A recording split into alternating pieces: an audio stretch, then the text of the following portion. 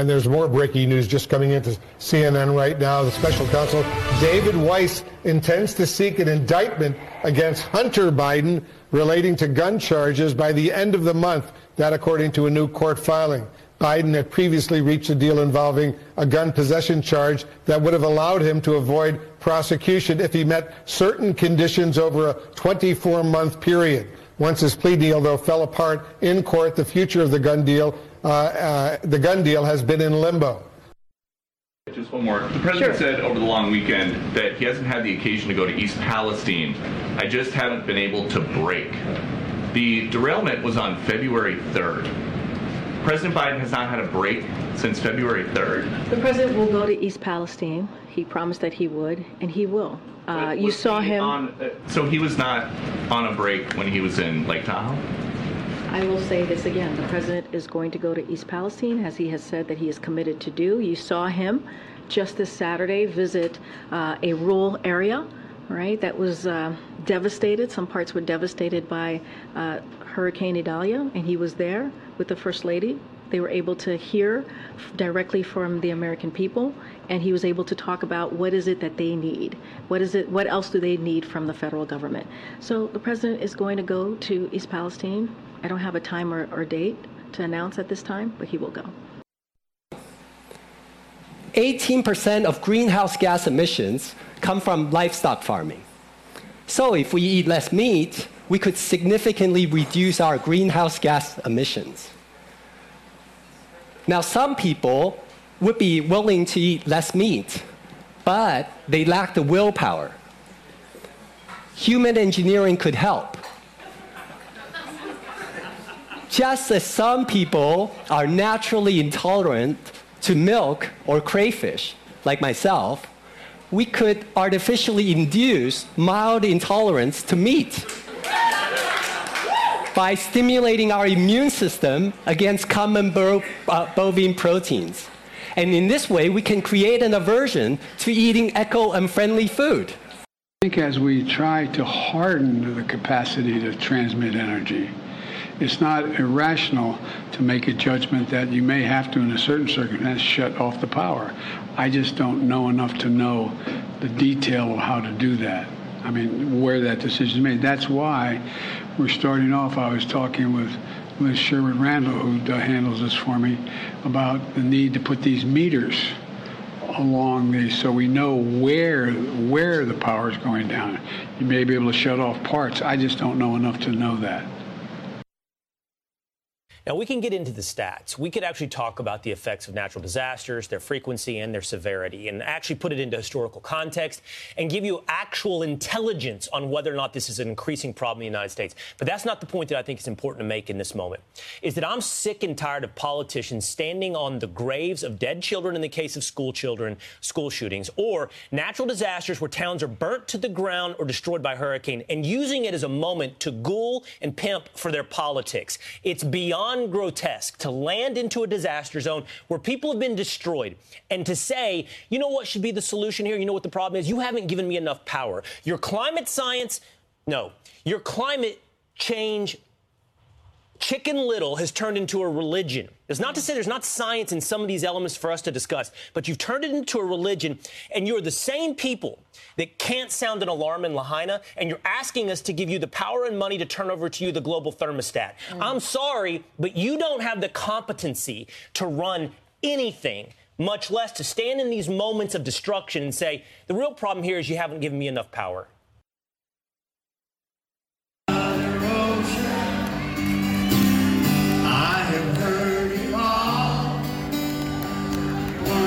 Sail upon your water since I was 3 feet tall.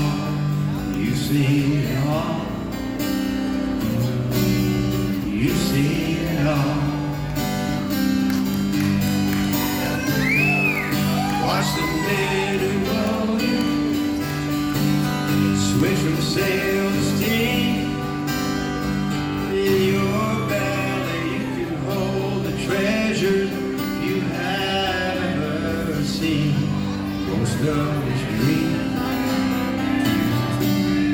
Most of it's green. Yes, I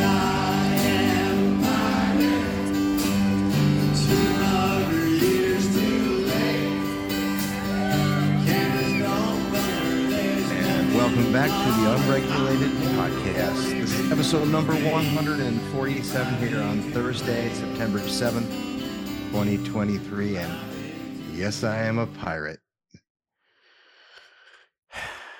I'm your co-host, Tom Pyle. And I'm Mike McKenna. We lost old Jimmy. Yeah, man. You know, Jimmy Buffett. I'm not particularly sentimental about folks, but he was fun and his music was good. He just had a good vibe to him, you know. I never actually went to a show. No, of course not. Don't be ridiculous. Why would you? And I was never a big fan of the cheeseburgers and the margaritas, but he had some cool songs, and that one was one of my favorites. He's a lot like Absolutely. Look, he's a lot like sports teams. He's a lot like the experience is a lot like sports teams. It's not that I don't like the Redskins; it's that I can't stand the Redskin fans. And it's not that I don't like the Cowboys; I can't stand the Cowboy fans. It's not that I love Jimmy Buffett, but the Parrot Heads probably needed to be, you know, shot into space. You're speaking as someone who saw north of 20 Dead shows, so you're probably including me in that list. No, I actually didn't like. I didn't like the Dead. Their fans are okay, but the Dead are terrible. Oh, wow. Look at you. That's pretty interesting. Yeah, man. Okay, so I want to give one quick story. This was an article in the Houston Chronicle. The Margaritaville song origin was not in Florida, was not in the Caribbean. It was Austin, this is Texas. A little song about an island that's nowhere other than in your mind or at the bottom of the Cuervo bottle. Buffett said before playing the song on the live album, you had to be there. People ask me, they go, where the hell is Margaritaville? I go, it's anywhere you want it to be, baby. But it was originally at a bar in Austin, Texas. That's right. Called the El Rey, a Mexican restaurant on Anderson Lane, where they were having margaritas, nursing a hangover on the way to the airport. And the song came to him, and he wrote it more on the plane and finished it when he got home in Key West. So, little fact for you. But you know, I'm an okay writer. I've often wondered how great it must be to have that kind of level of skill. I know, right? You're just like, it's crazy. I'm just going to dash off a song here while I'm on a plane. It's all the greats are like that too. It's crazy. It is cool. Okay, so Hunter Biden is going to be indicted by the end of the month, according to the sources close to the blah, blah, blah. Wall Street Journal said that few people are really focusing on this stuff. Fewer anyway than they are other issues. You were right. You were right about, I mean, I was shocked that the deal fell apart, but I'm not actually totally shocked because he doesn't seem like a competent person to begin with. No. But is this gonna lead to something more dramatic, or is this just they're just playing the string out? What are your thoughts on where this is gonna end? We're gonna wind up right back in a court with a plea deal, just a slightly better one, and he'll wind up doing 6 months at a halfway house. Would be my guess.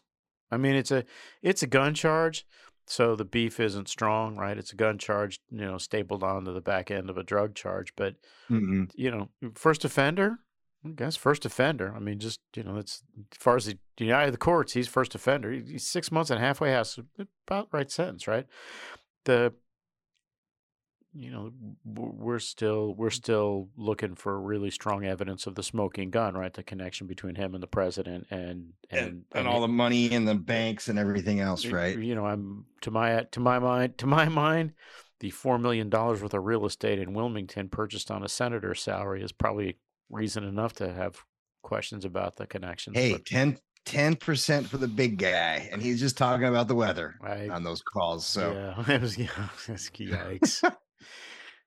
You know, I don't understand this thing with East Palestine, like Palestine. It is just go and get it over with, for God's sake. It's so bizarre.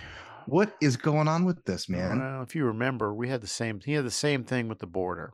Right. He didn't. I'm not going. I'm going. He never went. And then when he finally went, he basically stood on the hill in El Paso above the above the border crossing. Stood on the Walmart hill, and for about 10 minutes, and then he drove away. That was that. I He doesn't do this. He doesn't really care. I'm just fascinated by this like aversion to checking the box on this thing. Yeah, I have to be honest with you. I don't understand. Like, why does anybody want the president to come visit them? It's not like he helps, and he's not picking up a shovel. She shuts everything down, and all that stuff. And the speeches are always the same. I mean, the speeches are always the same, which is fine, unless you've just had 300 or 400 people die and like everything you own burnt to the ground, and then Joe Biden shows up and tells you, "Yeah, this is like a kitchen fire I had where my boy almost lost his bet in his cat, dude. Give him a break." It's like a kitchen fire I had, and Beau Biden, my son, died, by the way, in combat during fire. Yeah. So I have a section on Biden lying. Believe it or not, the Bezos Post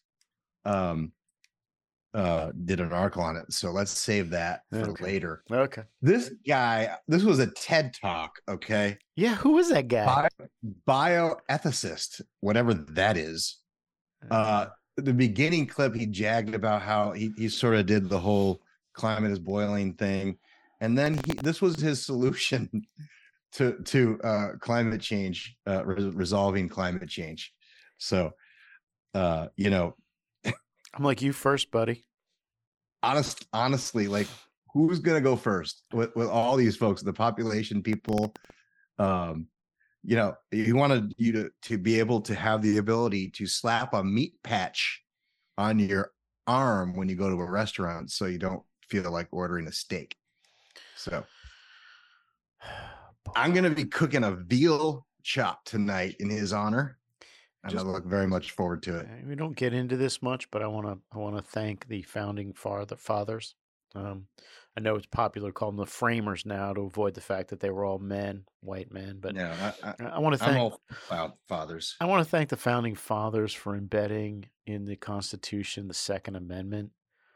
So when these guys come around, like we have recourse outside the now completely busted and corrupt legal system. I mean, seriously, how about we put a patch on you that makes you resistant to saying idiotic stuff? Right. At TED Talks. Maybe we should put it. Well, no, I'll get to it. All right. So thanks for coming to this TED Talk. This rant was on Fox and Friends. I believe it was Will. It was who? Will Cain. Yeah. Be a sports guy. Now he's sort of, Fox guy. I played this clip because I wanted to. Wait, I skipped the other one. Hold on. Biden wants the power to shut off your power. Yeah. During wildfires. So, but he's not quite sure how it's going to work. But put a smart meter on and then we'll figure out the areas where we need to shut you down. So, I played those two clips before the Will Cain rant because that he's absolutely right, one. Sure. And two, you're absolutely right. Or I should say, the voters are absolutely right, because every single time that we ask them who should handle these problems, the government is the last on the list, and they never poll well at all. Seriously. And it's about who do you trust to do good stuff, right? It ain't the government ever. And yet this is their whole entire, like he said, this is every time that this happens, they say, just give us more power and we'll give you more money. It's the New Deal, Bubba. It's the New Deal. You just keep giving us authority and cash and we'll keep staying in power and talking to you nicely. Yeah. All right. So I'm going to throw our recent survey in the show notes so that you can see that in the flesh.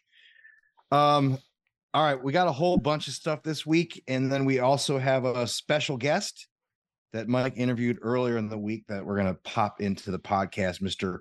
Ryan Walters, who is the Oklahoma Superintendent of Public Instruction, and that's statewide, right? Yeah, man.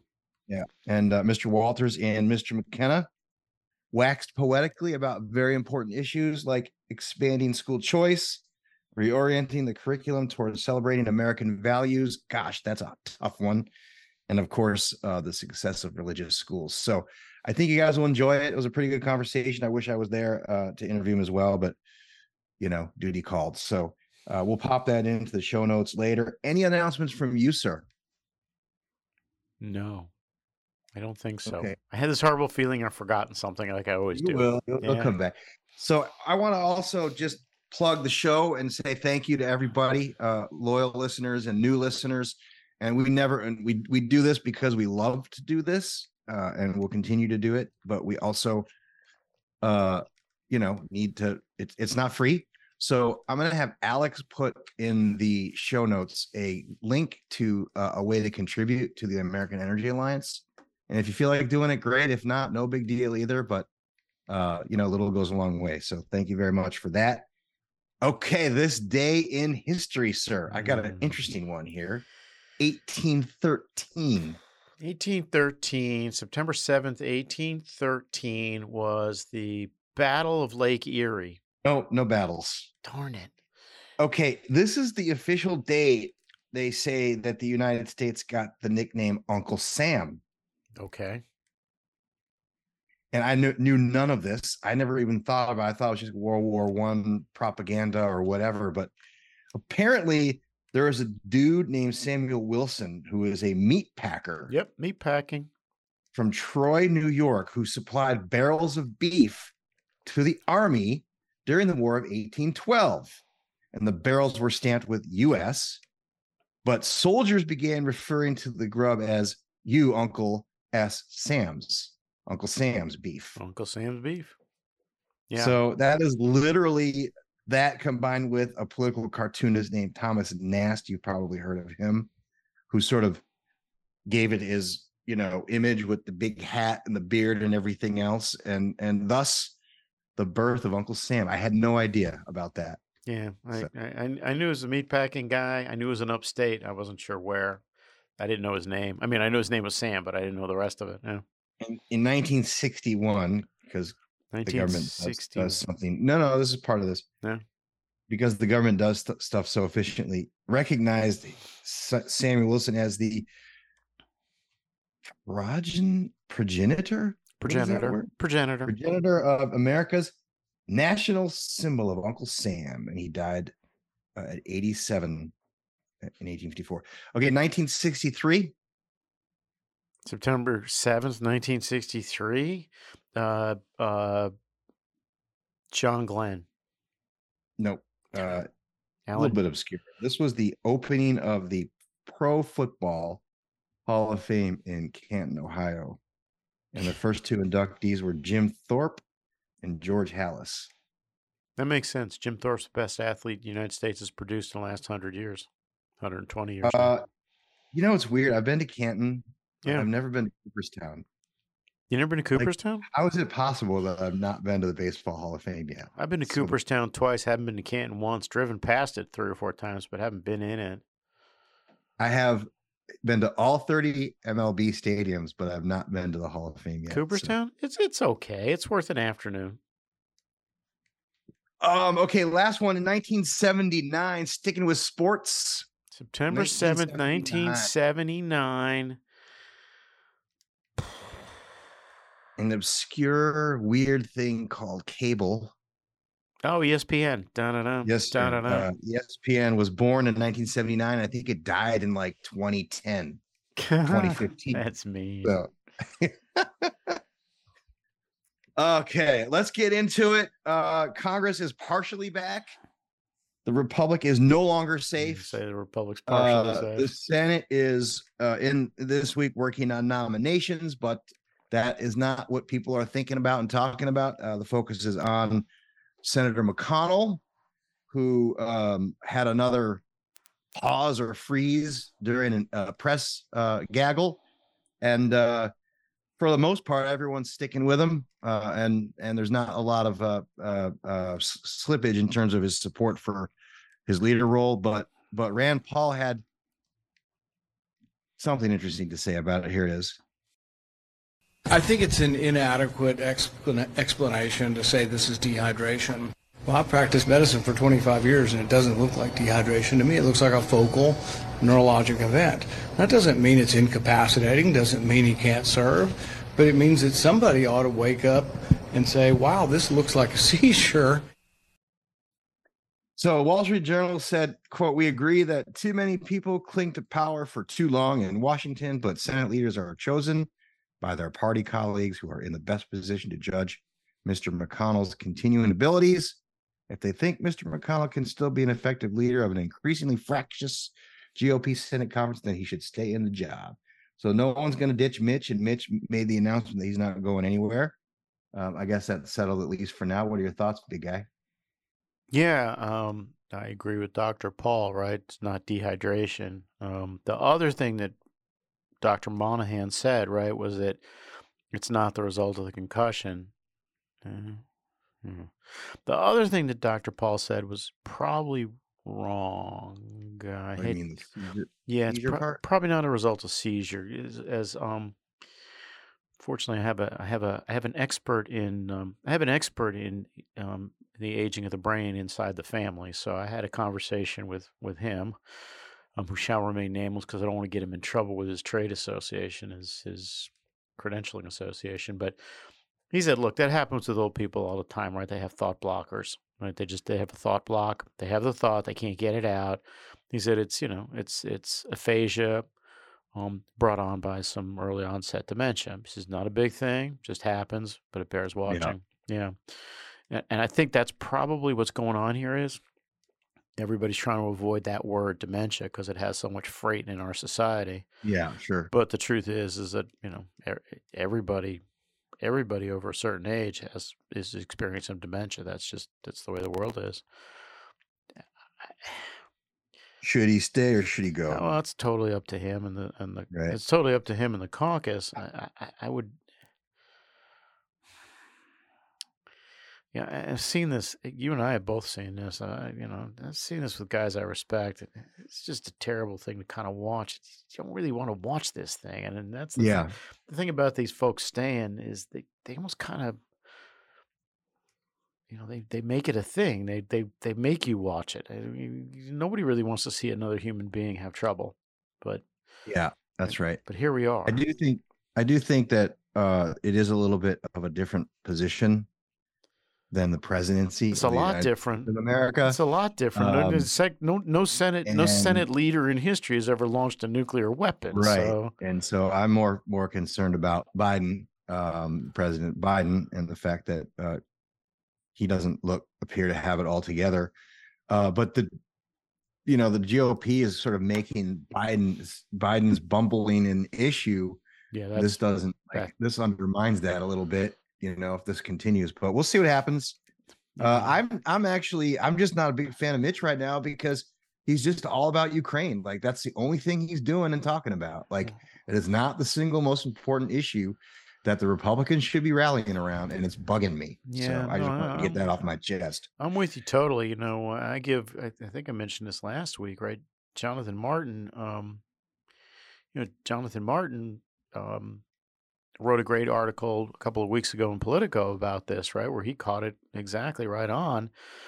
I don't know what motivates this kind of thing, but there it is. Yeah. Let's switch over to the House, shall we? The House is back next week.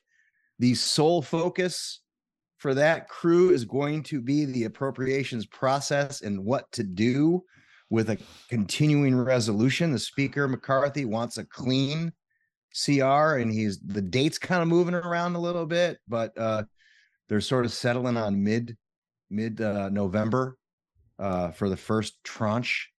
Yeah. This is gonna come right out of the box, and all through August. House Freedom Caucus has made it absolutely clear that a clean CR is a non-starter, that there should be a concession or a fight over an important issue that should be tied to it. And I think my spidey sense tells me that I think the border issue is probably going to be the one that they want to advance. And part of me thinks that reason is because now you have some moderate Republicans who are being impacted by the border issue. I'm talking about the New York crowd and others. So if there is one issue that I think the hard riders, the freedom lovers and the Mod Squad can get around, it's probably this border stuff, the HR2 or whatever. So that's my assessment of it, but we'll see how it rolls. But I don't think the speaker is going to have a lot of wiggle room to just do a clean CR on this. So I mean, I'll give you my version in short, right? We may wind up with a shutdown right at the top of October for a couple of days, right? I don't know. I think that's possible. I think we may wind up with 2 shutdowns, right? One in October and then one closer to Christmas. I think ultimately we're going to have to give it a 75-day CR string, right? Whether that comes in a 45-day pulse and then a 30-day pulse, it doesn't really matter. But we're gonna wind up doing that. This thing's gonna wind up getting done on Christmas. Ultimately, it's going to get passed over the objection, whatever, the omnibus, the CR, whatever we have coming our way in December, it's going to get passed over the objections of the House Freedom Caucus. And it's going to involve Democrats and Republicans. And it's going to split the caucus, and we're going to have a motion to vacate either right before Christmas or when everybody gets back. I don't see how else this thing turns out, because and McConnell, to come back to our other issue, McConnell is summoning that. He's manifesting that by insisting on the Ukraine money. I mean, he must know there's no way the HFC guys can eat another $25 billion, but that's exactly where he's sending them. Yeah, and the fact that they're tying the disaster stuff, which the bill keeps growing, I don't know what the latest number is, but to Ukraine, where of course they want it to be severed, and the White House says no, it's absolutely important that they come together. We all know why, because there isn't nearly as much support for shoveling billions more of cash into the coffers of the Ukraine situation. If Speaker McCarthy is not Speaker McCarthy on January 15th of next year, Senator McConnell is going to have a big part in that. A big part in that. Yeah. He could make it easier for him, and he's making it tougher for him. So let's do a report card on this, normal, regular order situation. Congress, the House has passed one bill on the floor. The other 12 are languishing. 11. The Senate has passed no bills. Yeah, they're going to try. That was what they were going to do anyway. But I do like the idea of forcing some policy change on the CR, because at least it's not the status quo, right? Yeah. At least it's not the status quo. And if that's all we're going to end up getting, and then getting what we always get afterwards, they marked up all the bills individually. Hopefully they'll pass a few more in September on the floor. So they're marching towards sort of changing the culture here and getting back to separating these bills out and not having this big, ridiculous end of the year garbage. So we'll see what happens. It'll be interesting, but this is really crunch time for Speaker McCarthy. He could be Speaker no more, as Mike said, next year, if this turns out pretty poorly for him. I have no idea how it's going to turn out anything other than poorly for him. Breaking news, Mike. I don't know if you heard this. Go ahead. Tampa Bay Times reported, this is a couple weeks ago now. Breaking. Well, it's breaking news because no one heard about it or cared when it happened. So Miami Mayor Francis Suarez suspends his 2024 presidential bid. I did see this. Yeah. He said that it had been an honor to run for president, and he was sorry that he disappointed his follower. It was singular. All right, so the suspend the campaign thing, I love it. I'm sure many of our listeners probably know this, but when you suspend your presidential campaign, you can continue raising money for your presidential campaign. So that's why you hear this, like, I didn't end it, I suspended it. And then, of course, the excuse is, well, circumstances might change and the country might just, all of a sudden see me as the phoenix rising out of the ashes. So I'll get back in the race. So one down. like 15 to go Yeah, before really. Trump ascends to the nomination if trends continue. So We'll see. Iowa's going to be dispositive, I think. all right, let's get into it too here. Washington Post, Jeff Bezos post. Maybe we should have Delinquencies- hold on before you get to the next one. Maybe we should try to guess who's going to drop out next. Okay, that's easy, Burgum, unfortunately for him, because I do like his message. It's all about bashing China and energy, but he's just not going to get the traction. I think he's going to roll out next. I hope if And we you? I hadn't thought about him. I was going to guess Asa Hutchinson was going to run out of money before Burgum did. That's I really think it'll be the question. a close contest between the two. Well, Burgum has unlimited money. That's right. That's really the question is like who's going to run out of money or the willingness to spend their own money. I hope Doug Burgum winds up as Secretary of Commerce. I'd love to see him in charge of the export administration, the import administration. He'd be fun. He'd be fun. Well, I doubt he will under a President Trump, because isn't that all about tariffs? Partially. Yeah, but I think Burgum would be like his guy, right? He'd be like, put me in there and I'll crucify the Chinese for you. Maybe. Go ahead. Anyway, sorry. I didn't mean it. All right, The Just Bezos the post. continuing. So Bidenomics, this is what they're running on. Jared Bernstein's all over the, CNBC saying, you guys got it wrong. People are understanding. They're coming around on this. They get it. This is from the Post. Washington Post. Delinquencies rise for credit cards and auto loans, and it could get worse with interest rates going up. More consumers have missed payments on household debt. More Americans are falling behind on their car loan and credit card payments than at any time in more than a decade, a troubling signal of consumer stress as higher budgets and rising borrowing costs are squeezing household budgets. And of course, the pain is most acute for low-income earners who have largely used up whatever they managed to save during the pandemic. The numbers, let me see. The economy finds its post-pandemic footing. There are signs that hardship for consumers will get worse. The average credit card interest rate is at a record high 20.6%, according to Bankrate.com, and it appears to be climbing as the Fed said they could continue interest rate increases. Mounting bills piling up. 70 million more credit cards open now than were in 2019, and the total credit, as we mentioned a couple weeks ago, exceeded $1 trillion for the first time. Yeah, this isn't gonna be a good thing. There's gonna be a major issue with defaults and everything. Yeah. So actually, the one other thing yes, that none of that's good on a personal level, on an institutional level. And this is something probably we should have talked about for a second or two in the question about CRs, or the continuing resolution. Federal government's going to have to announce somewhere around November 15th that the deficit for fiscal year 2023 was north of $2 trillion. That's a doubling from FY 2022, right? Where it was $1 trillion. This guy's doubled the deficit in a year, right? It's an enormously bad sign. This Bidenomics thing, we're gonna have with two bottom up and middle out. I don't even know what that means. Why do they keep saying it? What the hell does that mean?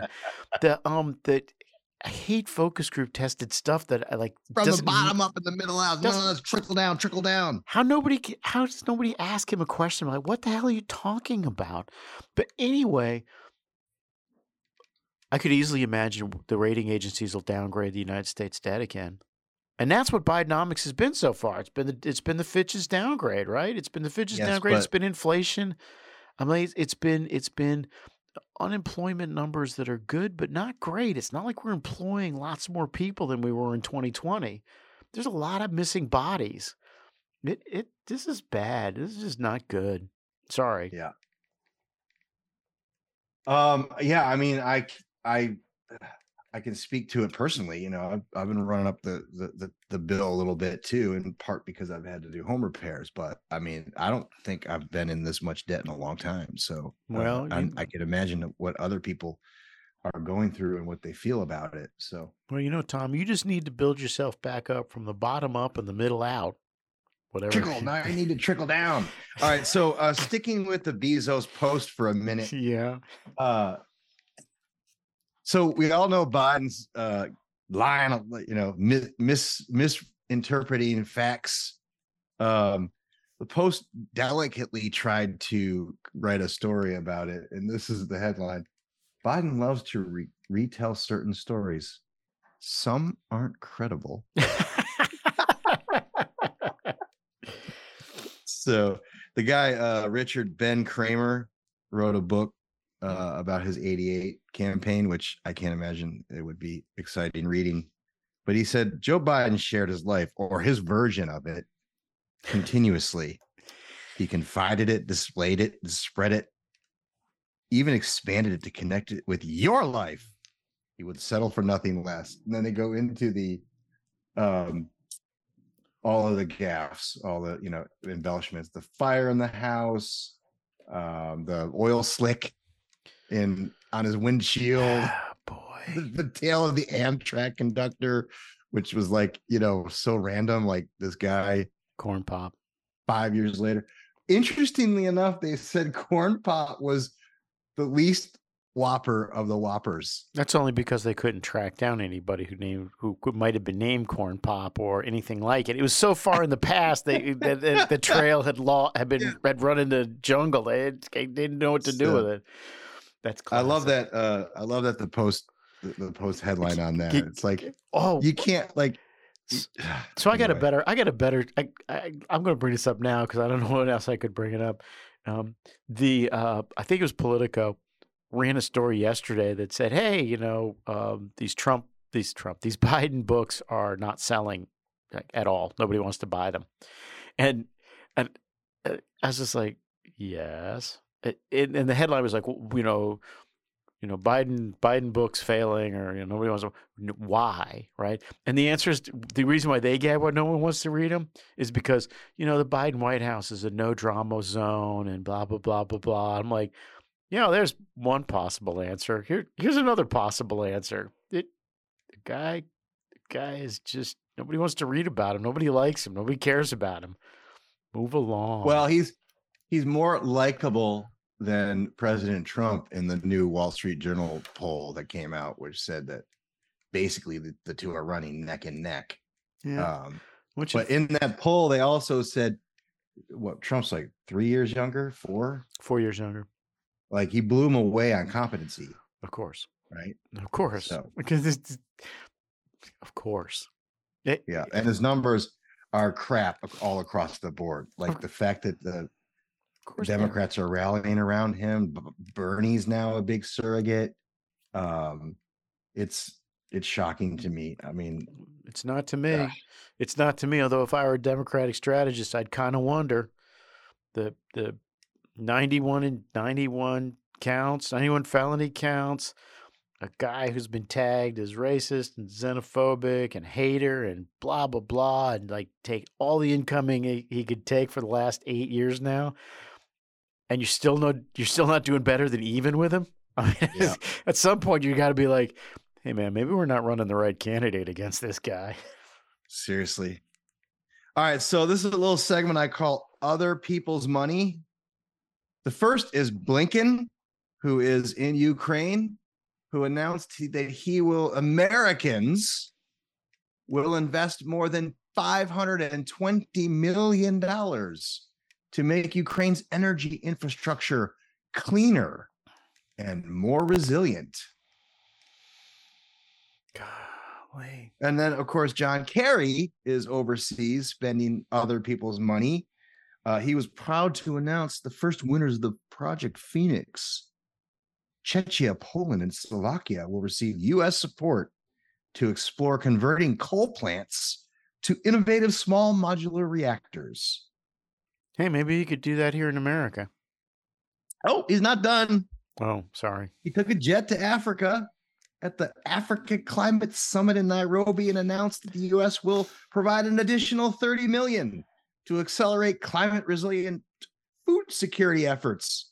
Maybe look at the meat patch across Africa as part of implementing the POTUS's Operation Prepare. Hey, can I ask you a question? Can that guy with the meat patch come up with an airplane patch that we could stick on Kerry? I mean, I got one too, and this is the Whopper. I mean, if you can make yourself meat intolerant, can you make yourself airplane intolerant? This is the Whopper. Are you ready for this one? Yo. U.S. offers $12 billion with a B to automakers. Oh, yeah, I saw and that. suppliers for advanced vehicles. This is from Reuters. The Biden administration is making $12 billion available in grants and loans for automakers, ladies and gentlemen, companies who are making a huge profit, who are doing quite well by themselves, and other advanced to produce electric and other advanced vehicles. Secretary Jenny said, while we transition to EVs, we want to ensure that workers can transition in place, and there is no worker, no community left behind. Yeah, of course, we know why that is happening. Yeah, We well, can get into that, but that's a straight bribe of the UAW. Of course, because they need their endorsement. Well, forget that. They don't want them to strike. Yeah. I mean, don't get me wrong. Bidenomics is working, but if the UAW strikes, that's going to be bad. Although I got to be honest, I'm totally digging what they've asked for: a 32-hour work week and $46 as a minimum wage. I'm like, this is the greatest set of requests ever. Yeah. So, anyways, this whole transition to EVs it's just, we're gonna have a whole entire coalition on this. We're announcing, and we are just gonna really focus on this because there's so much out there. I saw another article that Hertz can't no one wants to rent their EVs, and when they do, their experiences are miserable, right? So, I mean, people just aren't they get the joke here. That's not. I'm not getting something better. I'm getting something less reliable. Much like our electricity grid is becoming because of this. Do you remember way back 30 years ago when Proterra failed? Yeah. Do you remember that? Yeah. Yeah. The press has really covered that, right? That was a generation ago, wasn't it? Or was it 30 days ago? The auto guys aren't gonna go out of business with this money. But the point of all of this segment is every single penny is the money that we send to Washington. Yeah, nobody cares about that anymore, Tom. And it's going to countries, companies. It's not getting used for anything that is of value to you as an individual out there trying to make it. That's nonsense. What kind of person are you? Don't you want to give the Ukrainians money so they can have clean energy? You're a horrible person. And by the way, when your friends close down the government, I want you to remember this. Let's segue to the interview with Ryan Walters. Again, as a reminder, the Oklahoma Superintendent of Public Instruction. And Mike and Ryan had a good chat. Here it is. And then we'll come back on the other side and talk a little bit about it. Hey, I'm here with Ryan Walters, who's the Superintendent of Public Instruction in the state of Oklahoma. And it is exactly what it sounds like. He sort of does education for a living. So I'm going to let him talk and me not talk so much. Tell us about your background. Well, I appreciate you having me on. We're really upending the education establishment in Oklahoma. And so it's been a lot of fun, and we're getting a lot of momentum and a lot of movement going on. But, my background is I was a history teacher. Where? In McAlester, Oklahoma. So it's a really small rural town. I know McAlester. Do you? Sure, man. If you remember in True Grit, that's where they were going. They were going to J.J. McAllister's house in True Grit. But yeah, so, I got really involved in education. I won a few awards as a teacher and started looking at education policy, and it just didn't make sense why we did the things we did in our schools. Where are you from originally? That's where I was from. I went back and taught in my hometown. Nice. Yes, that's sir. nice. Where'd you go to college? I went to college at Harding University in Arkansas. All right. So did that. Got a Bachelor's of Science degree in history. So that was my background there. And you played what, baseball in high school? I played baseball, basketball, and tennis. Yeah. And so that was kind of my sports there. It's not a hard guess, gang. He's a tall, lean guy. So, he's baseball, right? Oklahoma. Okay. So you went back home. I'm sorry, I didn't mean to interrupt. You went back home. You're teaching history and you're thinking there's things that could be improved here. Yeah. You just looked at certain things. I looked at one that was just, to me, common sense is, hey, when you're doing a great job as a teacher, why do we pay you the same as the teachers that don't do a great job? You look at that. I say that out loud, and the teachers union lost their mind. I looked at things. I started reading a lot of different folks and started talking about school choice. Well, the teachers unions didn't like that. And as I began looking more and more about it, it just seemed to me this entire education system isn't built upon student achievement, isn't built upon excellence. And so you started talking about these ideas, end up running for office. Becoming the state superintendent, which is basically not a lot of states elect that office, but we do. So it puts me in charge of the schools and in charge of the agency that enforces all rules, regulations around the schools. So that's how we end up here. Good. Well, I'm sorry about here, but I get your point. What? Everyone's got priorities. And if I ask you to list them, you're going to give me your campaign speech. What are your what three things do you want to accomplish as part of this gig? So, when I say that I want, there's some metrics we want to see. We want to see reading and math dramatically improve. We've seen this as a country. We've seen it as our state, that we see proficiency rates continue to drop, and we see it across the board. So what do we do to get back on track there? The other thing that I want to see is I want to see us move to an education system that really goes back to teaching American exceptionalism. What are America's principles, and view American history through the lens of those principles, right? So you look at our history. When do we live up to those principles? When are the moments we haven't? But giving our kids an understanding of what made America great, it's an inspiring story for them as individuals, but it also it sets us up to continue to be the successful country we are. And then lastly, it is to regain control of our education system to our parents. We have seen the federal government, we've seen the teachers unions, we've seen these radical left-wing groups that have continued to push parents out. So what we've seen is a school system that's overly bureaucratic, treats kids just as a cog in a machine rather than an individual, doesn't push students to be exceptional, keeps mom and dad out. To what we want to see is a full embrace of not only parent choice of choosing a school, but parental rights, making sure that their kids aren't being forced to be a part of liberal indoctrination, making sure that they get to choose the path for their kids. That might mean college. That might mean an industrial job right out of school. And then finally, beginning to see school budgets and see where is this taxpayer investment going, and is it actually leading to student outcomes? I want you to think about this question because there's a couple of different answers to it. And I have my own opinions about it. Why do Catholic schools generally do better than public schools in this country? Despite the fact that they draw from essentially the same, if not worse, socioeconomic groups. Yes, sir. Good question. I want to hear your take on it too. But my answer is, I'll give you mine first. If it makes you want to give yours first? No. Go ahead. You're ready. You're ready to go. Go ahead. I'll let you go. I think number one is there's a focus on academic achievement. I think that you have that group there that is very focused on that. I think number two, you have discipline in the school. I believe that they do a tremendous job of saying, look, when you come to school, you're going to act right and you're going to come in and perform. And that when you put expectations on kids rise to that level of expectation. And then I think lastly, it is, look, the religious component of their school, it is pushing kids to do more, that they believe that, hey, God wants you to utilize your talents. I believe you embed that in a school. And again, I think that you're going to see a lot of success. All right. Now I'm interested to hear, how close am I to what your thoughts are around that? Everything flows out of that third. Right. And I mention it because you mentioned that, one of the things one of your priorities, one of your metrics you're thinking about is, do kids have some kind of value grounding, right? Are they grounded in values? Is the education grounded in values? Does it mean something, right? Because once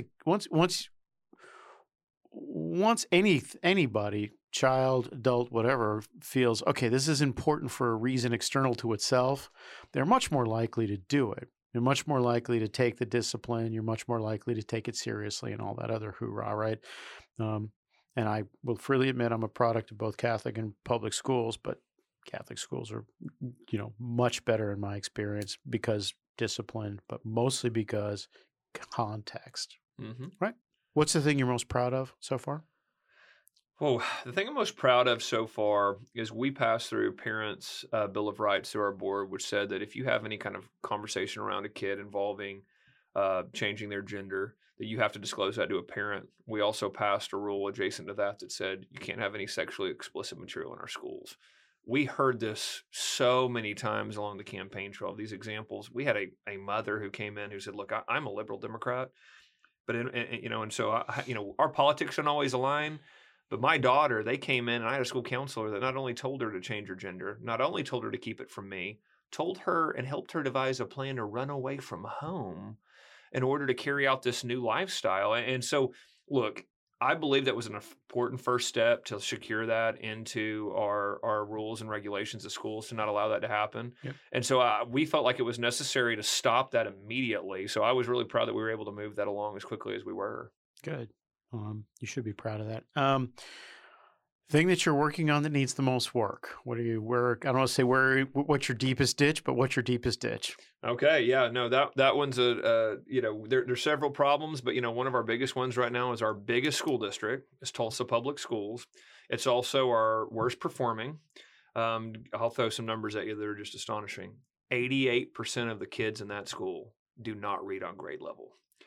They have some of their elementary schools. They have 15 elementary schools where over 95% of their kids do not read on grade level. I've been pushing the school to change.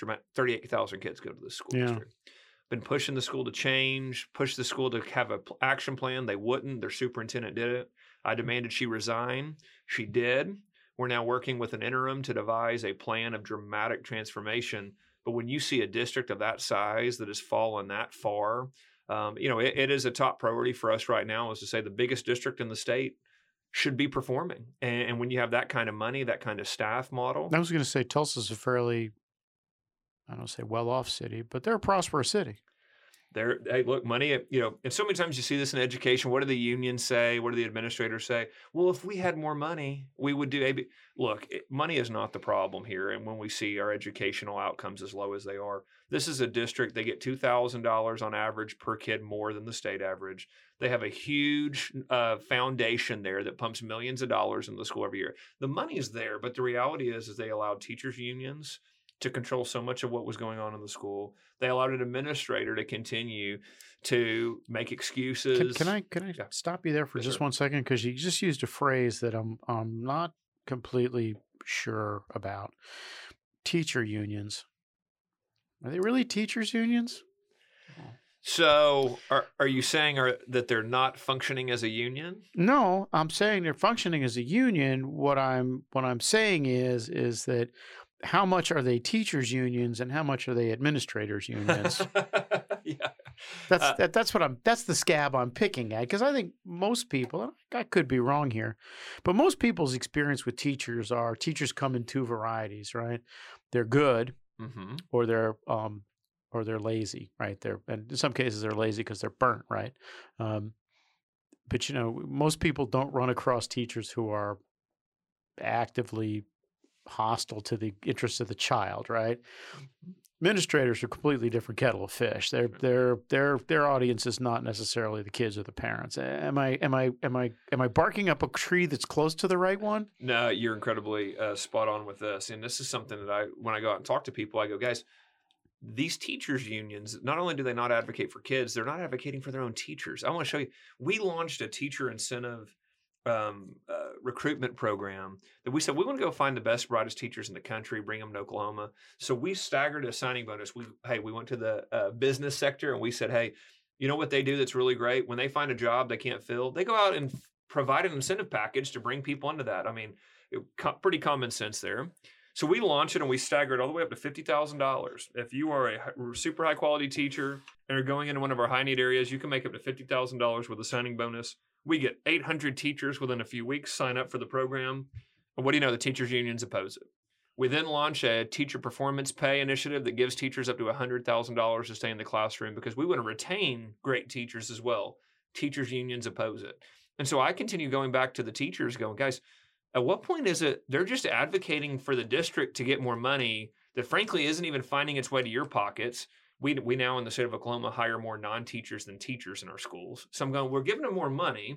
They're hiring less teachers. They're putting less money in the classroom.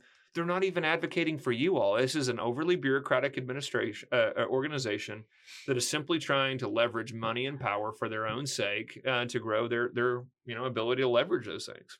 Okay, thank you. So a columnist who shall remain nameless. Columnist who shall remain nameless wrote this in a recent column. I'd like your opinions on it. The founder for the Campaign for Common Good, Philip K. Howard, has noted, while teacher pay has stagnated over the past 2 decades, to your point, the percentage of school budgets going to administrators has skyrocketed. Half the states now have more non-instructional personnel than teachers.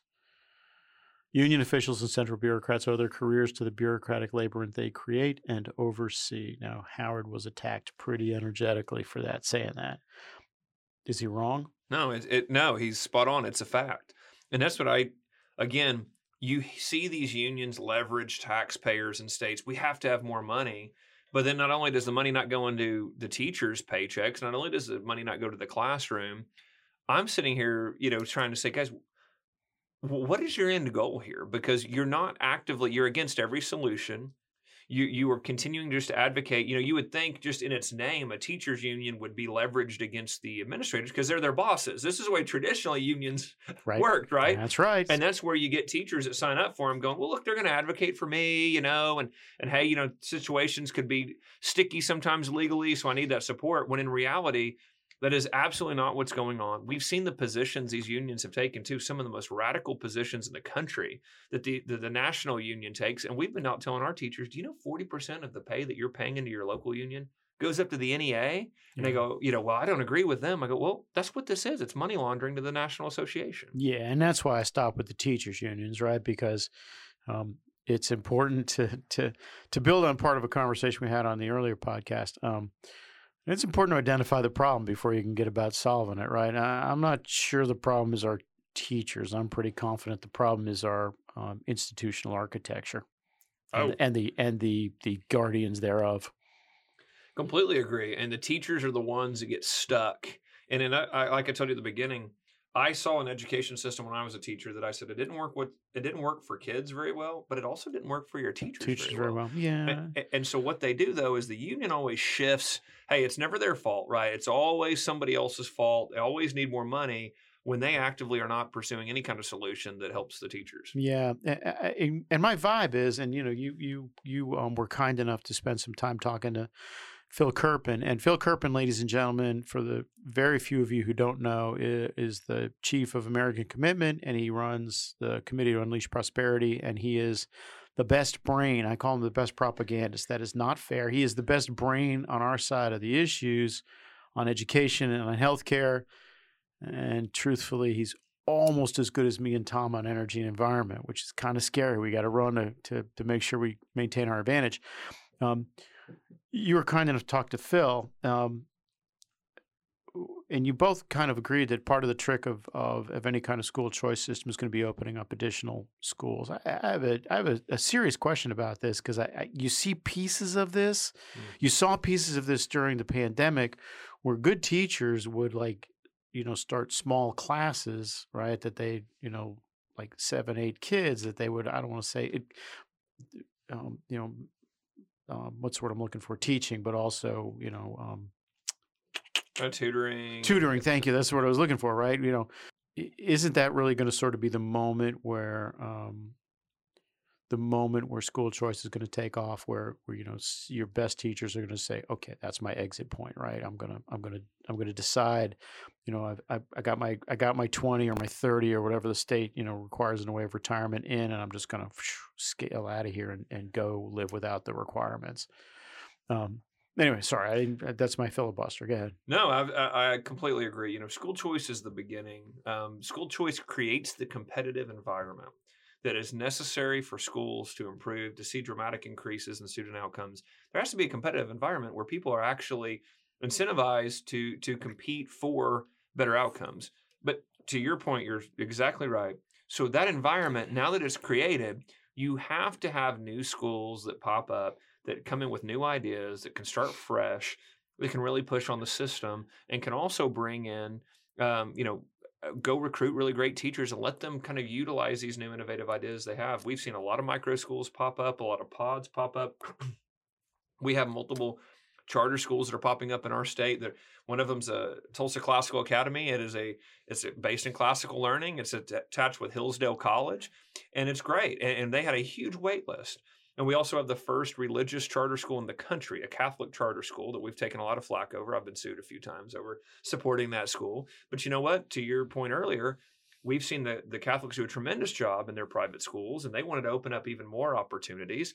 They gave us a great application. We said, well, why in the world would we not do it? Now, again, the left has just lost their mind over it. But the reality is what we're seeing is in a school choice environment, you provide competition, and we want to find these leaders, these talented individuals come in. Hey, try a new concept around a school. We would love to encourage more of that. So we are sounding the alarm in Oklahoma. We want all of those innovators in education. Please come to Oklahoma, open up a school, get involved. We will be right there with you. I want to ask two questions. One is credentialing a problem? Or yes, I want to ask it that way. Is credentialing a problem? And when I say credentialing, I mean, in a lot of places you require a master's in education, or the pay differential between a master's and a non-master's is pretty significant. Is that part of our problem here? Well, I think the problem is we've continued to. I'll be real frank on this. Our colleges of education have not done a good job. We have overemphasized ideology and the belief that our colleges are really training teachers in a really, really great manner, rather than appreciating life experience and subject matter expertise. So in Oklahoma, we have the teacher adjunct plan. I mean, and you think about this, you go, in college, if you had a subject matter expert, that's an adjunct professor, right? They may not have a PhD. We don't allow them in K-12 schools. The example we went around and gave was, so I've got a local banker, community loves him. Been very engaged in the community, worked in a bank his whole life. He wants to come in and teach math. And we tell him, what? Go back to college and get it. We're going, give me a break. Get your master's degree? Man. Yeah, give me a break. So we've made it where every school can, if they're a subject matter expert, and we gave that, hey, based on life experience, based on work experience, you can adjunct that individual, get them into a school working with kids. And we have heard success story after success story of, guess what? These are folks that love the subject matter. We bring them in. We kind of have this boot camp for them of, hey, we can teach you some classroom management stuff. We can do a lot of these things pretty quick. Let's get you in the classroom. And again, these are people that love their community, love the subject they teach. And so my view of that is, look, we've got to find these other pathways I want successful people who want to help kids in our classrooms. And so I think we've got to provide more opportunities for them to get in. Yeah. I appreciate you saying that. One of the things I like doing is, the high school from which I graduated across the river here in Alexandria, right? They occasionally invite me in to teach math classes. They always have the same thing, right? They have me teach the advanced placement guys, and then the lower class kids, right? The kids who weren't quite as good, right? And I was like, the kids who weren't quite as good at math always come in with, hey, I'm not good at math. I'm not comfortable with them. I'm like, dude, every single one of you does math every day. You just don't think about it as math, right? You think about it, as buying a dress, or you think about it as the batting average of your favorite player, or how many yards did you gain in a football game the other day, right? But it's all math. Right. It's all math, just all around you, right? I'm not sure teachers, always sort of reach the right way. Sometimes they need help, like all of us, sure. even like podcasters. Okay. Let me switch topics for a second. What is the most serious challenge we face as a country? Let me just stop, and while you're thinking about that, I'll filibuster for a second or two. I assume you've run for office, how many times now? This is the first one. Just the first one. Okay, so you're already thinking about being president. So you got to get used to questions like this. So what I think is the biggest danger to our country. Challenge to our country. Challenge, danger, threat. I'll take it all. Go ahead. Is that we have allowed the left to undermine our very institutions and settle into a belief that America is in decline, that America is, first of all, wasn't exceptional, that this was all kind of by accident, and now the decline is inevitable. And my problem with that is we have a lot of issues, right? We've got rampant inflation. We have issues with foreign governments right now. We've got wars that apparently we can't get out of. We've got all these type of issues going on. But my fear of, if we do not push back and change the understanding of American exceptionalism through most of society, and especially with this future generation, we don't have a compass to get back to. If you have a compass and you have a core set of principles that you believe are crucial, that you don't compromise on, well, then any problem, there will be problems, challenges, dangers that occur. But once you identify them, once you dig into them, you have a path forward. Churchill used to say, you know, as far back as you can see in the past is as far ahead you can look in the future. But what we've done is we've corrupted our history. We've corrupted the understanding of America and what makes America great. So when you look at these problems, we have fewer and fewer people in society who see that's the path forward. Oh, we've got to correct to this. We've got a central belief that we can actually go out and talk about and design a plan towards that people follow us in. But now what we've got is this belief that you got a huge segment of the country that hates what America is. They don't want the next generation to understand what America is. So it undermines every part of our ability to solve those problems in our institutions. Wow. I'm going to give you an A+ on that answer. It's not right, but I'm going to give you an A+ anyway, because it's the second best answer I've ever heard. Well, I want to hear, now I want to hear the best. The most serious challenge faced? Yes, sir. Dissolution of the family. Yes, sir. But I could argue that what you're talking about is an antecedent to that. So that's why I'm giving you the A+, because it's a good answer. It's usually I get lousy answers like inflation or the Chinese or something. Well, I will say to your point about the best answer there, dissolution of the family is absolutely the way that they achieve this. Mm-hmm. It is, and I always say, look, it's an undermining of our country, but to be more precise, it's an undermining of our faith institutions. And it is an undermining of the basic building block. When God created society, we have a family unit that is the core unit. And that's where everything we do in education, I say our core principle is to align as much as we can around the family. Yeah. Everything we're trying to do is we want them more engaged. We want them to have more knowledge about their education. We want them to find better ways for them to interact with us. Yeah, I get it totally. I mean, Vivek Ramaswamy there, mm-hmm. He's totally wrong, right? The nuclear family is not a unit of governance. It's a way of ordering your life. To call it a unit of governance is to wildly underestimate its importance. I take all your points. All right. Yeah. What final thoughts do you have for our audience? Well, I appreciate you having me on. What I feel is we've got to win this fight for our education system. In Oklahoma, we're laying out the blueprint. We are absolutely upending the education establishment by putting the parents as a central unit to understand everything in education goes through the parents. We give them maximize their choice. We maximize their involvement by ensuring they have rights on what their kids are taught, how money is spent in a district. But then we've created this competitive environment to say, listen, here's what we want. We want excellence. Now go out and compete for it. We're going to create a free market system in education by, number one, allowing choice. Number two, paying for performance. Number three, going out and actively recruiting high talent. And we're going to continue to move along these lines to get innovators like the Tulsa Classical Academy, like the Catholic Charter School in. And we're going to see Oklahoma have a dramatic increase in student performance because we're embracing these principles. That doesn't mean it doesn't come without a fight. I've got Democrats and the teachers unions that are fighting me daily, but I'm not going to back down from that. The parents have spoken loudly and clearly on what they want. And I believe you can see this across the country. You can see it in different states. If you embrace this and you lead on the fight and you embrace the family as the core to everything you're doing and the parents as the voice for that, we can get this turned around. But again, for America to continue to be exceptional, I do love the phrase of, decline is a choice. We can be exceptional, but we've got to drive that home. Yeah. It's long story short, you gotta love the kids, man. That's right. You gotta love them, try to do right by them because they're going to be inheriting all this mess. I have been asked on numerous occasions what it is I know about education policy. I want to point out that I've been in the educational system for 20 years of my life. So I know, as a consumer, I know it very well. My dad litigated the first homeschool case in New York State, the first sequence of homeschool cases in New York back when everyone was like, hey, you can't actually keep your kids out of school. My old man helped establish the precedent that, yeah, you can, in fact, homeschool your kids. So well, can I say how huge that is now? You look at that now of some of the pioneers that fought to protect homeschooling. Yep. And now it is such a growing movement. And again, as you talked about the importance of the family, we want to do all we can. Hey, if you have the ability to keep your kids at home, you get to spend more time with your kids. You get your kids more around your family. We should be encouraging that. And there's some states that crack down on it. You know, I appreciate that. Like I said, we're up. My dad, I worked for Mike Ferris when he was running for lieutenant governor of Virginia, and so I've been tangled up with my two youngest sisters homeschool, right?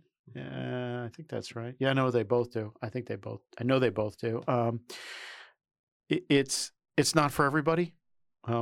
Just like one size fits all, any kind of education isn't for everybody, right? That's why you have different modes and different ways of doing it. But it's an important part of it, and I'm proud that my dad had something to do with it. So that's good. All right. Ryan Walters, how do we find you since you're obviously about to become an important man in America? Okay, well, you can follow me on social media, Ryan Walters, Superintendent. I'm on Twitter, Facebook. There's also RyanWaltersForOklahoma.com where we send updates on what we're doing. Also have a newsletter there, so I'd love for folks to sign up there too. And I appreciate the time, and it was a lot of fun. I appreciate you coming by, and I'm sorry that I'm not smart enough to ask really difficult questions on this topic. Oh, this is a great conversation. I really appreciate it. Thanks, Ron. Excellent interview about a really important subject that we don't talk about as much as possibly we should, but appreciate you taking the time to interview Ryan, Mike, and your interview skills are getting better, man. You're starting to like getting a cadence. I like it. Practice makes just slightly better than mediocre in my case. Yeah, he's a very interesting guy, right? And he's a young guy. In case I didn't come across on the interview, right? I don't want to say he's a kid because he's probably in his middle 30s, but he's got a lot of energy to him. I imagine this is not his last stop on the train. So go ahead. I think that what we're seeing in this country right now, and we talked about it a lot during the Virginia governor race, is parents kind of had their eye off the ball on this education stuff for a long time. And the more they peel back the onion on this, the more they realize that what they're learning in school is not giving them the skills they need to be successful in life. That's right. It's beyond that, right? Teachers, and I've said this before, I'll say it again, once parents become radicalized, they never become unradicalized because they see what's going on. And teachers, not all teachers, but some, consider themselves change agents, right? That's a phrase they use all the time. Well, guess what? They're trying to change the kids from what you're trying to teach them to what they want to teach them. So anytime you have a teacher who considers themselves a change agent, you need to run for your lives. And the administrators are, of course, the real problem, right?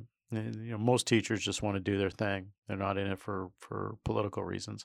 The administrators, they are the Maoist cadre in this crowd. And yes, I said Maoist cadre. Okay, so let's shift gears. This one comes, you sent it to me. Our producer sent it to me. Some of our contributors sent it to me. It is from Utility Dive. Moody's downgrades Ørsted outlook to negative amid U.S. offshore wind struggles. Ørsted, the company behind half of the offshore wind farms under construction in the U.S., is willing to walk away from them if, quote, financial conditions don't improve. And then when you sent it to me, you're like, yeah, what paragraph set me off? I guessed it was the one where the CEO said, the Northeast states would need to really balance their desire to increase offshore wind with what it would mean in terms of an increase in power prices for their customers, he said. And does that mean that lower income electricity customers may need to get more support from the state to offset the increase in power prices? Yeah. Yes. Yeah. It was the next paragraph down where he identified the actual specific amount he had in his head. It was like, hey, power price is going to have to increase by double digits. Okay, so, and Ørsted's going to the federal government for more help, and the federal government's like, hey, we're tapped. We're not going to give you any more other than the tax credits. This is the latest in a line of rate cases. Now, this is not a rate case. A line of rate cases and whatnot at the state level, where people have been seeking more cash for essentially to prop up wind and solar projects. In New York, you're still waiting around. This is New York, right? We're still waiting around for the Lake Champlain, guys, the guys who are running transmission line from Hydro-Quebec down to New York City. They're going to come in and ask for an additional $1 billion. That's all going to the ratepayers, right? Other people's money. Yeah. Well, here's the thing: we've been told for years and years and years now that this is going to be cheaper, and it's free. That's a lie. I mean, I'm not saying that people shouldn't do it. If you want to do it, go ahead and do it. But it's a lie that it's cheaper. Here's the other whopper. Here's the other line in here.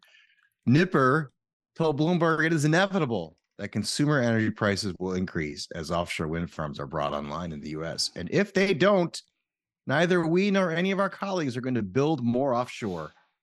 Yeah. So that's a gun to your head deal. Did you also see that? That's some kind of threat, right? We'll miss you. Sorry. Did you see that Washington State deal in I think it was Puget Sound? No. So I can't remember if it was the PUC or the AG or somebody in Washington State said you're not allowed to explain. You are forbidden from explaining the rate increase on your bill because it would be too complicated. Yeah. That is literally what is going on in Washington State right now. They are no longer providing transparency about the price of their retail electricity. Yeah. This is what they've resorted to. This wave is about to crest and then break. And I'll tell you the two places where it's going to break. It's going to break in California and in Virginia because both of those governors want to be president. Gavin Newsom's not going to let the prices get run up, right? And Glenn Youngkin in Virginia's got the Virginia Clean Energy Act sitting there, in which Dominion's got a right to do offshore wind, like an $8 billion project, which is cool. Everyone's like, yeah, that's great. It's all exciting. Except if you divide $8 billion by the 4 million ratepayers in Virginia, you wind up with $2,000 per ratepayer. That's not gonna. There's no way. And by the way, $8 billion is like the front number. Who knows what it winds up being? It's not going to happen that way. And Youngkin's not going to let it happen that way. We're starting to see the beginnings of the political pushback to this stuff. We're like, oh, we're not going to do it then. Right, that's just that. We're not going to do it because we can't. I thought it was free. I thought this was all free. That's true. Free and happy now. So far in this podcast, there's a clear desire, and it's actually happening, of preemptively shutting off your power. And now the rate increases are no longer going to be transparent because they're too complicated for the average, for us rubes. And then you've got this offshore wind stuff and the Virginia stuff that you talked about. It's like I said, reality catches up with everybody. And the fact that offshore wind comes in at about 3 times like the price of onshore natural gas tells you that it's not sustainable in any kind of system that's open, transparent, and like a working, functioning political system. Anyway. All right. So 2 quick hits on coal. India steps up coal use to stop outages triggered by unusually dry weather. This is from Reuters. Coal's share in power output rose to 66.7% in August, the highest for the month in 6 years, according to a Reuters analysis of government data. In August, power generation surged to a record 162.7 billion kilowatt hours, unusually dry August. The monsoons aren't hitting them like they usually do. Climate change, we're all going to die. Coal plants, let's see. India's peak demand, the maximum capacity required during any time of the day, rose to a record 243 gigs, etc. So coal's share in output rose to 74.2%.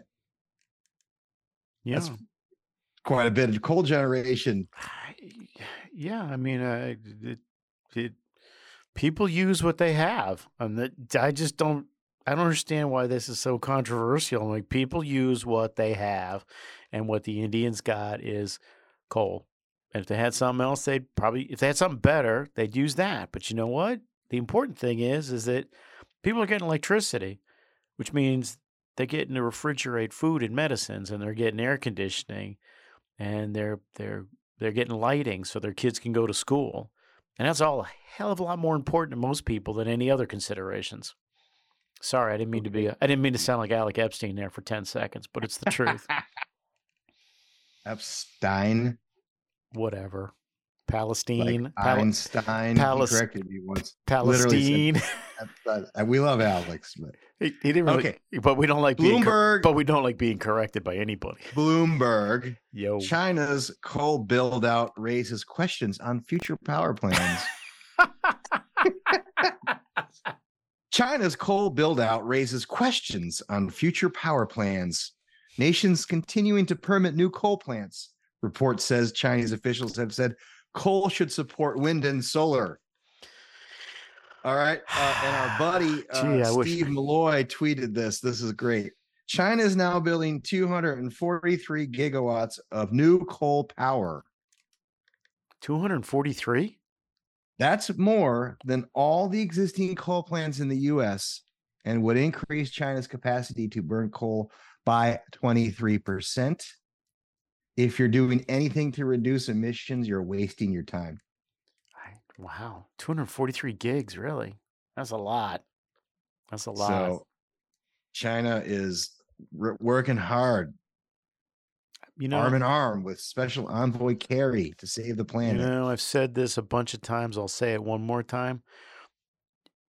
If you are an adherent to the Kyoto Protocol and the Paris Accords, if you think they're good ideas, and you think they're going to actually solve whatever it is, whatever problem you think is going on with climate change, you might want to think about just looking at the actual real world, what's gone on here in the last 25 years now since Kyoto, and the last whatever it's been since Paris.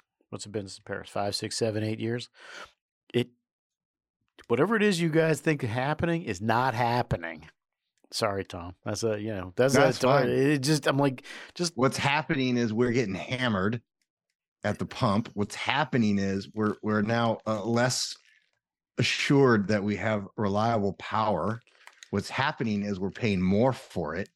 What's happening is this entire agenda is basically costing regular folks south of Richmond an arm and a leg for what? I was going to say, and worldwide emissions are marching steadily upward. These regimes put in place by guys like Secretary Kerry, Special Envoy Kerry, Vietnam War hero Kerry. These regimes put in place are failing. They're failing. Forget what you think about climate change. Forget whether you think it's an urgent problem or nothing. It doesn't matter. The regimes in place are failing at what they are supposed to, what they said they would do. If everyone would just get on board with the program, then everything would be fine. China's a signatory to Paris. China's a signatory to Kyoto. These are not the things that I negotiated. These are things guys like Kerry negotiated. People on all sides of this conversation, open your eyes because you are being lied to.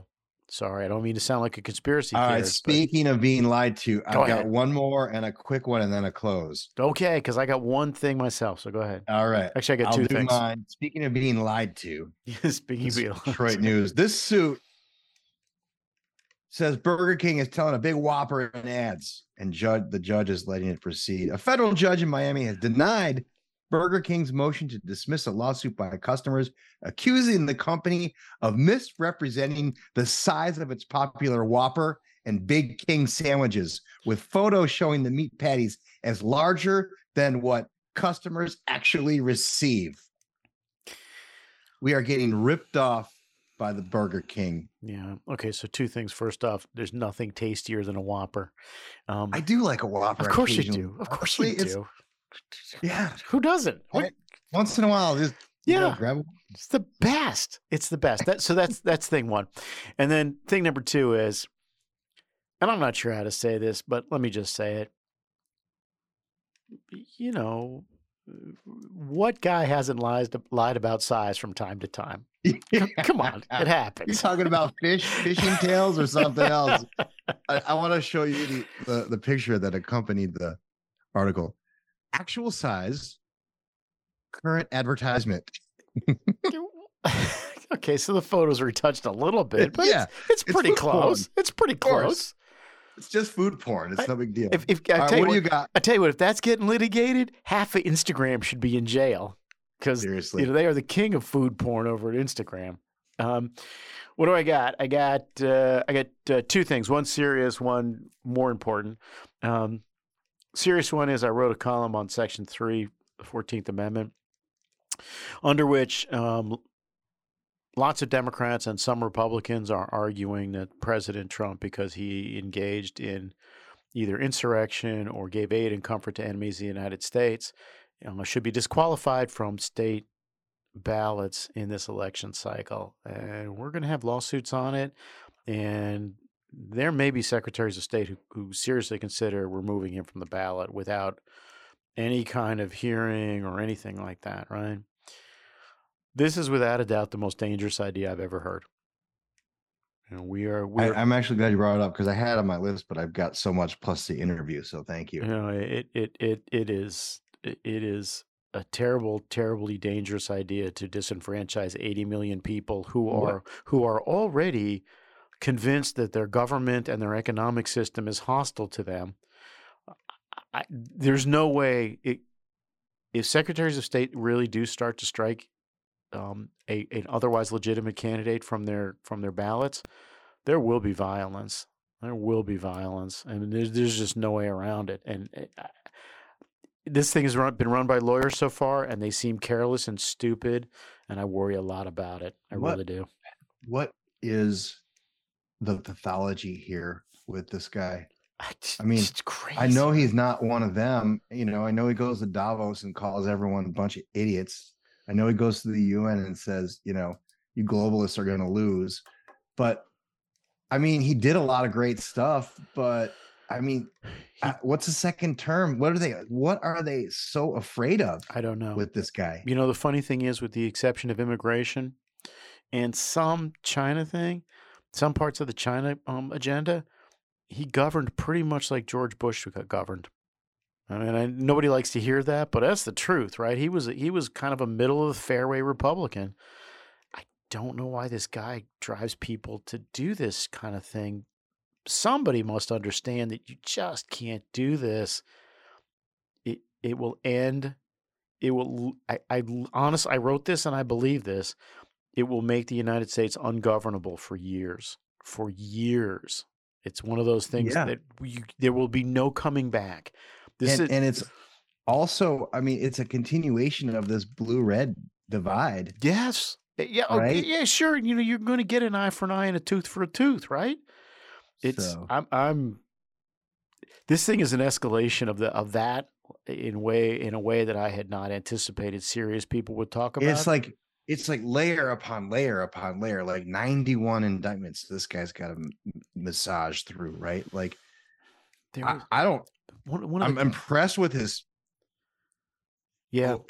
facing that he's able to do. I mean, I had to lawyer up in the 90s because of some stuff, Abramoff deal, and I was like a wreck, right? Like, it was nerve-wracking. It was like, this is real stuff. On the other hand, this guy's been getting sued since he was in his late 20s, so it's kind of pro forma, right? You have your meeting with the lawyers. I will say this, right? One of the lawyers, professor, one of the legal professors who wrote for the Pennsylvania Law Review wrote this article, right? This is a Republican guy. He's a Federal Society guy. He's a former clerk to John Roberts. That's the kind of people who are talking about this stuff now. People who should know better are starting to play footsie with this idea. Yeah, this never Trumper thing is just wild.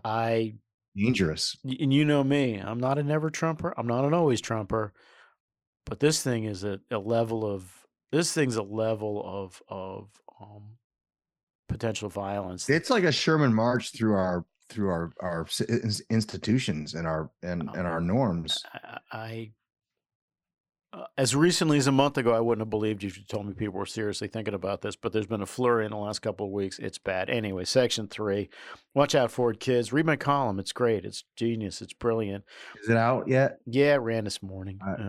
Thank you, Washington Times, for co-sponsoring this, and we'll throw that in the show notes for absolute certain. Go ahead with your. Okay. Hope this one's a little lighter. It's more important. It's more important, but it's lighter. All right. Since baseball season is wandering its way to its natural conclusion, the Yankees now having won 8 of 9 games when there's nothing to play for. Yeah, we've officially become like a second division team. We're gonna go to football. It's time for predictions, ladies and gentlemen. Time for predictions. All right, you ready? Who's gonna win? All right, let's do it. Who's gonna win the AFC?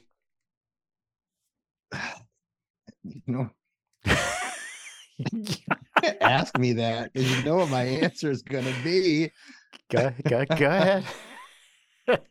I'm just a diehard, man. I'm in the mafia. I got to go with the Bills and get disappointed again. All right, producer. I'll say the Bills, and NFC. I'll say the Lions. The Lions? I want the record to reflect that our producer is, of course, from Michigan, Detroit. Because who else would answer? Who else would answer the Lions? He's got the same syndrome as me. The Lions? They play Kansas City tonight. We'll see the Lions? No, we won't see what's good. The Lions are going to win tonight and then lose the next 10 games. That's probably right. They are the Mets. They were a surprise. Right? They were a surprise team last year. They way exceeded expectations. Tom, they're the Mets. Yeah. They're the Mets. I'm just trying to help my producer out. Come on. I know. I like him too, but don't encourage. Who are you NFC. Wait a minute. You didn't pick somebody from the NFC. Let's have it. NFC. I don't know. Minnesota. Sure. It's good an answer as any. Minnesota. Yeah. Okay. Who's going to win a Super Bowl? Bills against Minnesota. The Bills. They're going to finally win the Super Bowl.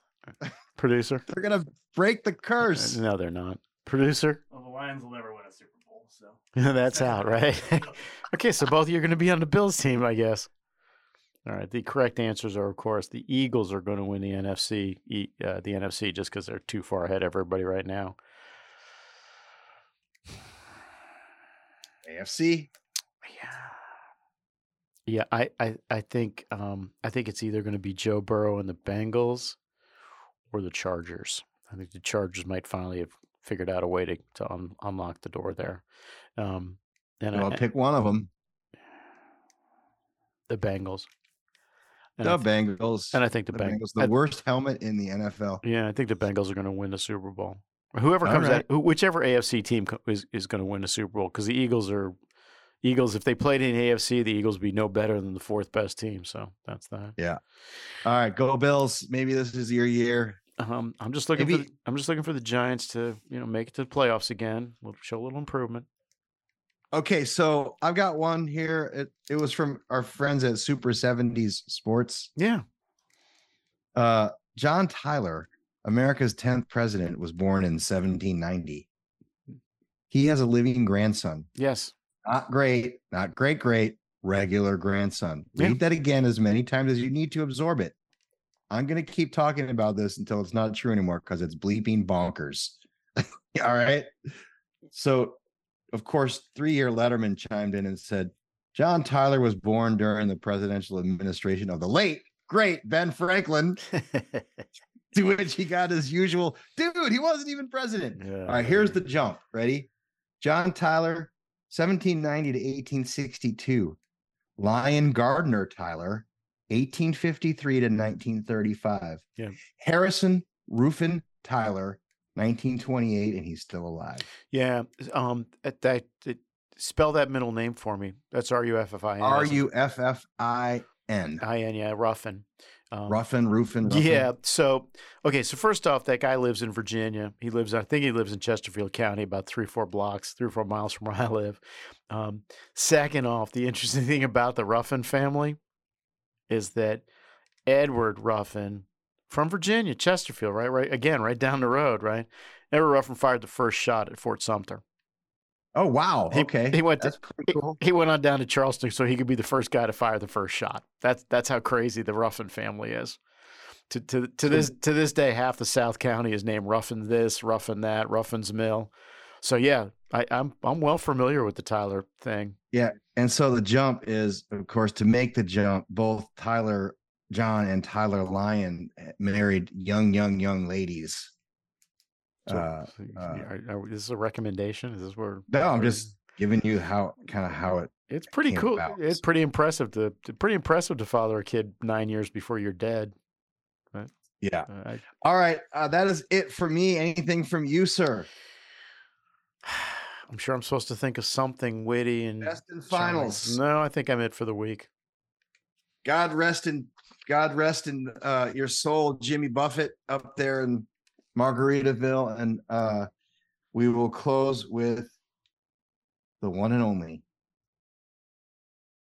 I feel very strongly about the importance as a general matter of engaging in U.S. policy as it relates to foreign affairs in a way that we pay attention, of course, to the immediate concerns and threats if they exist, but that we also pay attention to 10, 20, 30 years down the line and what we are developing now that will be to the benefit of our country then.